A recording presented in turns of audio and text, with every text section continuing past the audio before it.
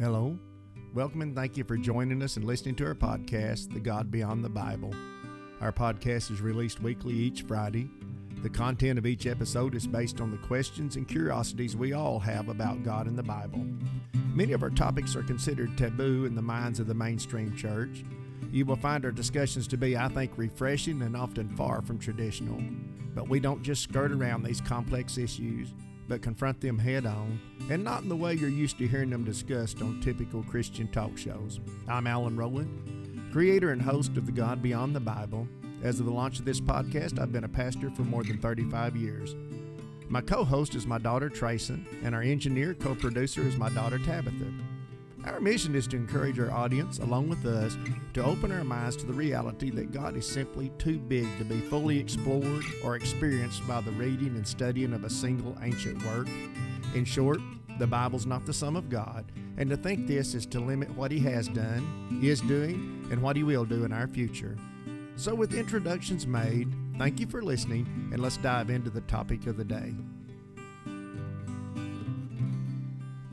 And welcome, fellow seekers, to podcast number 109 of God Beyond the Bible, the podcast designed by and for seekers. We hope the release of this episode, which should be about the second Friday in May, finds you doing well and advancing on the path of your own spiritual pursuit and journey. What about shout-outs? Our shout-outs this week are to Matiki, Dutch, and Logan. And if I mispronounce your names when I do this, please forgive me. I'm from Arkansas and I'm bad at this. All right, our quote this week is from Pema Chadron. Meditation is a process of lightening up, of trusting the basic goodness of what we have and who we are, and of realizing that any wisdom that exists in what we already have. Very good. Well, the topic for the next few weeks is going to be on meditation. And for the sake of those of you who may listen to this podcast while driving or performing some other task that requires your full attention, we are not going to do any meditation practices, but merely probe into the benefits of meditation, which are physical, mental, emotional, and spiritual. Okay, so what is meditation? I don't know. Tell us. First of all, many folks confuse meditation with thinking. The truth is, meditation is just the opposite of thinking. Meditation is a way to escape the hamster wheel of our own thoughts. So before we go any further into meditation, let's explore how we unconsciously live our life prisoners to thought. Well, we stated that meditation is not thinking. No, I hear people saying, "Are you pray?" Some people think praying is the same thing as thinking. You know, thinking is your mind just going from place to place and just running in that loop of tape or whatever. We'll talk about that anyway. Thinking, thought, and worry are all partners because they all deal with the past and the future. And most of us don't really think about things, we ruminate. And ruminate is a term that relates to cattle. Cows eat grass and grain, and they find a place to lie down and regurgitate their food and chew it. It's called chewing their cud. Mm-hmm. And they're actually processing it for the next stage of digestion. And we humans do the same thing with worry and thoughts of the past. We ruminate. We keep reprocessing this same event over and over. A better way of explaining this rumination may be that we get a video clip in our head and it's stuck on a loop and we replay it over and over again. And I still to this day have those things where I will catch myself thinking about something stupid I said 20 years ago. Yeah. And I'm going, like, stop brain, it. Why do you even care? Well, we're going to talk about that. So when we aren't thinking about a past event, which, by the way, may be something that occurred 20 minutes ago or, yes, 20 years ago, the mind doesn't care. It just wants to keep busy. Anyway, when the mind isn't ruminating, it's fretting over the future. You know, playing out scenarios to a perceived problem. And mostly when thinking about the future, the mind is presenting us with all the ways the future can go wrong. We're all familiar with these processes that go on inside us. Yet we are so comfortable with the process of always thinking about the past or the future that we aren't even aware that while we're constantly dominated by these thoughts, our real life is passing us away. Have you ever Passing noticed, by, though, going right by us. how much of our culture is aimed at keeping your mind focused somewhere else? Sure. How often do you hear things like keep your eyes on the prize? Yeah, You know, focus it's always forward. You need to think about your future, where you're going to be, have your 10-year plan. And really teach, even from a young age, kids to focus on there. We start, not now. Yeah. One of the first steps to meditation is to become aware of the insistence of the mind to demand your attention to be elsewhere and anywhere but in the right now or in the present moment. Most of us are only in the present moment just enough to keep from having an accident or falling over something when we walk, and the rest of our attention is focused on thoughts of either the past or the future. And this is compounded by the digital world where an external device is constantly competing for our attention. We all know someone, and it could even be ourselves, that when we are around them, they never seem to be fully present because they have their phone in their hand and they have to react to every notification. My husband pointed out to me because, for those of you out there who don't know me personally, I'm a clumsy person. And my husband pointed out to me a while ago, he said, "Do you know why you're so clumsy?" He said, "It's because you're never focused on where you are. You're always focused somewhere else. Yeah. You're thinking about something, the next thing you have to do." And he said, "You never pay attention to where you're at right now." Well, that's true. It's true. Good going, Steve. That's right. So even if we are one of those people who think we can't lay down our phone and walk away for more than a couple of moments, it frustrates us when we encounter a person that we've set aside some time to visit with or have lunch with, and they're more interested in what's going on somewhere else than this real life interaction between us and them. Yeah, that's one of my pet peeves. It really is.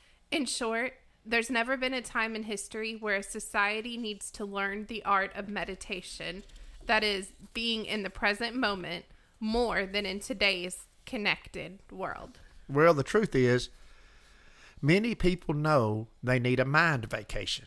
Most of us are going through life on the brink of mental overload. Often the first thing out of the mouth of someone who is experiencing extreme anxiety is, "I just can't shut my mind off."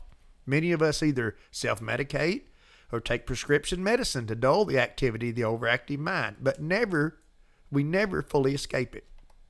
We have romantic thoughts of how good our vacation is going to be next month or this weekend, girls.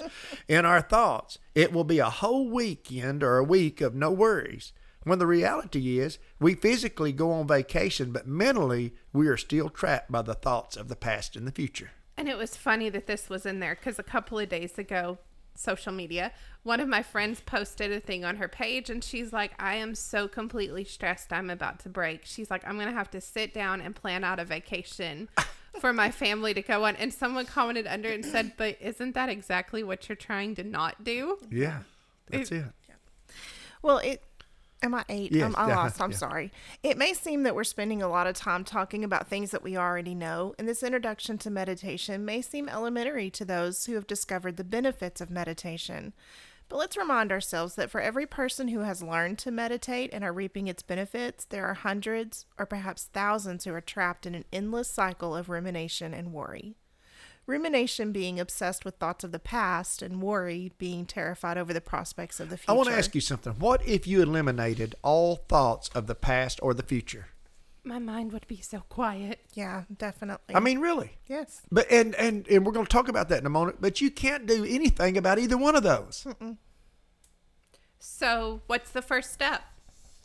You're going to find various answers to this question, but we collectively believe that the first step is to become aware of the thoughts of our past and future that are keeping us from living in the present moment, which, by the way, is all we really have anyway. Right. The past can't be changed. It can't be undone. No matter how much we ruminate, no matter how much we focus on it, it's over. And the future is always the future. It's never going to be here. It's never right now. It is never right now. Have you ever said, "I don't know where this day or this week or this year has gone"? Or perhaps time just passes by so fast I can't keep up with what day it is. Time is nothing but present moments. And we spend our time, that is our present moment, thinking of the past or the future. We're never focused on right now where we are. Well, a good place to start is to admit that our mind, our thoughts, will not allow us to have a moment of silent peace. Now let's ask ourselves, if someone in me is aware of my overthinking, who is that is aware? If I can step back and say, I can't shut my mind off, I can't stop, who is that that's doing that? If something, or better, stated, someone is aware of my compulsive and constant thoughts of past and future dominating my life, then those thoughts, that is my mind, can't be the real me then. But instead, the one who is aware that I have a problem with overthinking must be the real me. Mm-hmm. And that real me, the one who is aware, is the person I need to get to know. Yes. I can only get to know that real me when I step back from my thoughts and begin to develop an awareness that there is more to me than my conscious mind and my ego self. Meditation does not come naturally. No. Definitely not to No, me, no. for sure. And we must first identify the difference between our thoughts and our real self. That is the one observing and is aware of how the conscious mind diverts our attention from the present moment to the past or the And it'll future. do that in every time. Mm-hmm. If you're just trying to enjoy sitting on the porch with a glass of tea or your favorite drink, a glass of wine, whatever it is, Mm-hmm. and you're trying, then suddenly the mind is not satisfied with that. No. The mind has to jump in and get you to thinking about something, and it's always the past or the future. It's not right now. It's not about, oh, how beautiful this is, how relaxing this is wonderful. That's not what the mind does. So we have to learn to meditate. And if you're a beginner, I will say when you first attempt to remove the mind from the spotlight of attention, it's going to resist like a spoiled child, Yes. attempting to release a flood of thoughts, even thoughts like, you're wasting your time with this nonsense. When the truth is, there is no better way to waste our life than being trapped in a vortex of ruminating the past or contemplating the future, because neither can change the past or the future. No. So between now and next week, we want to suggest that a good way to get introduced to the art of meditation is that y'all go on YouTube or Spotify or Apple. Hold your thought right there. I don't know if you guys know it, but Netflix has just released a new series, and it's called Guide to Meditation.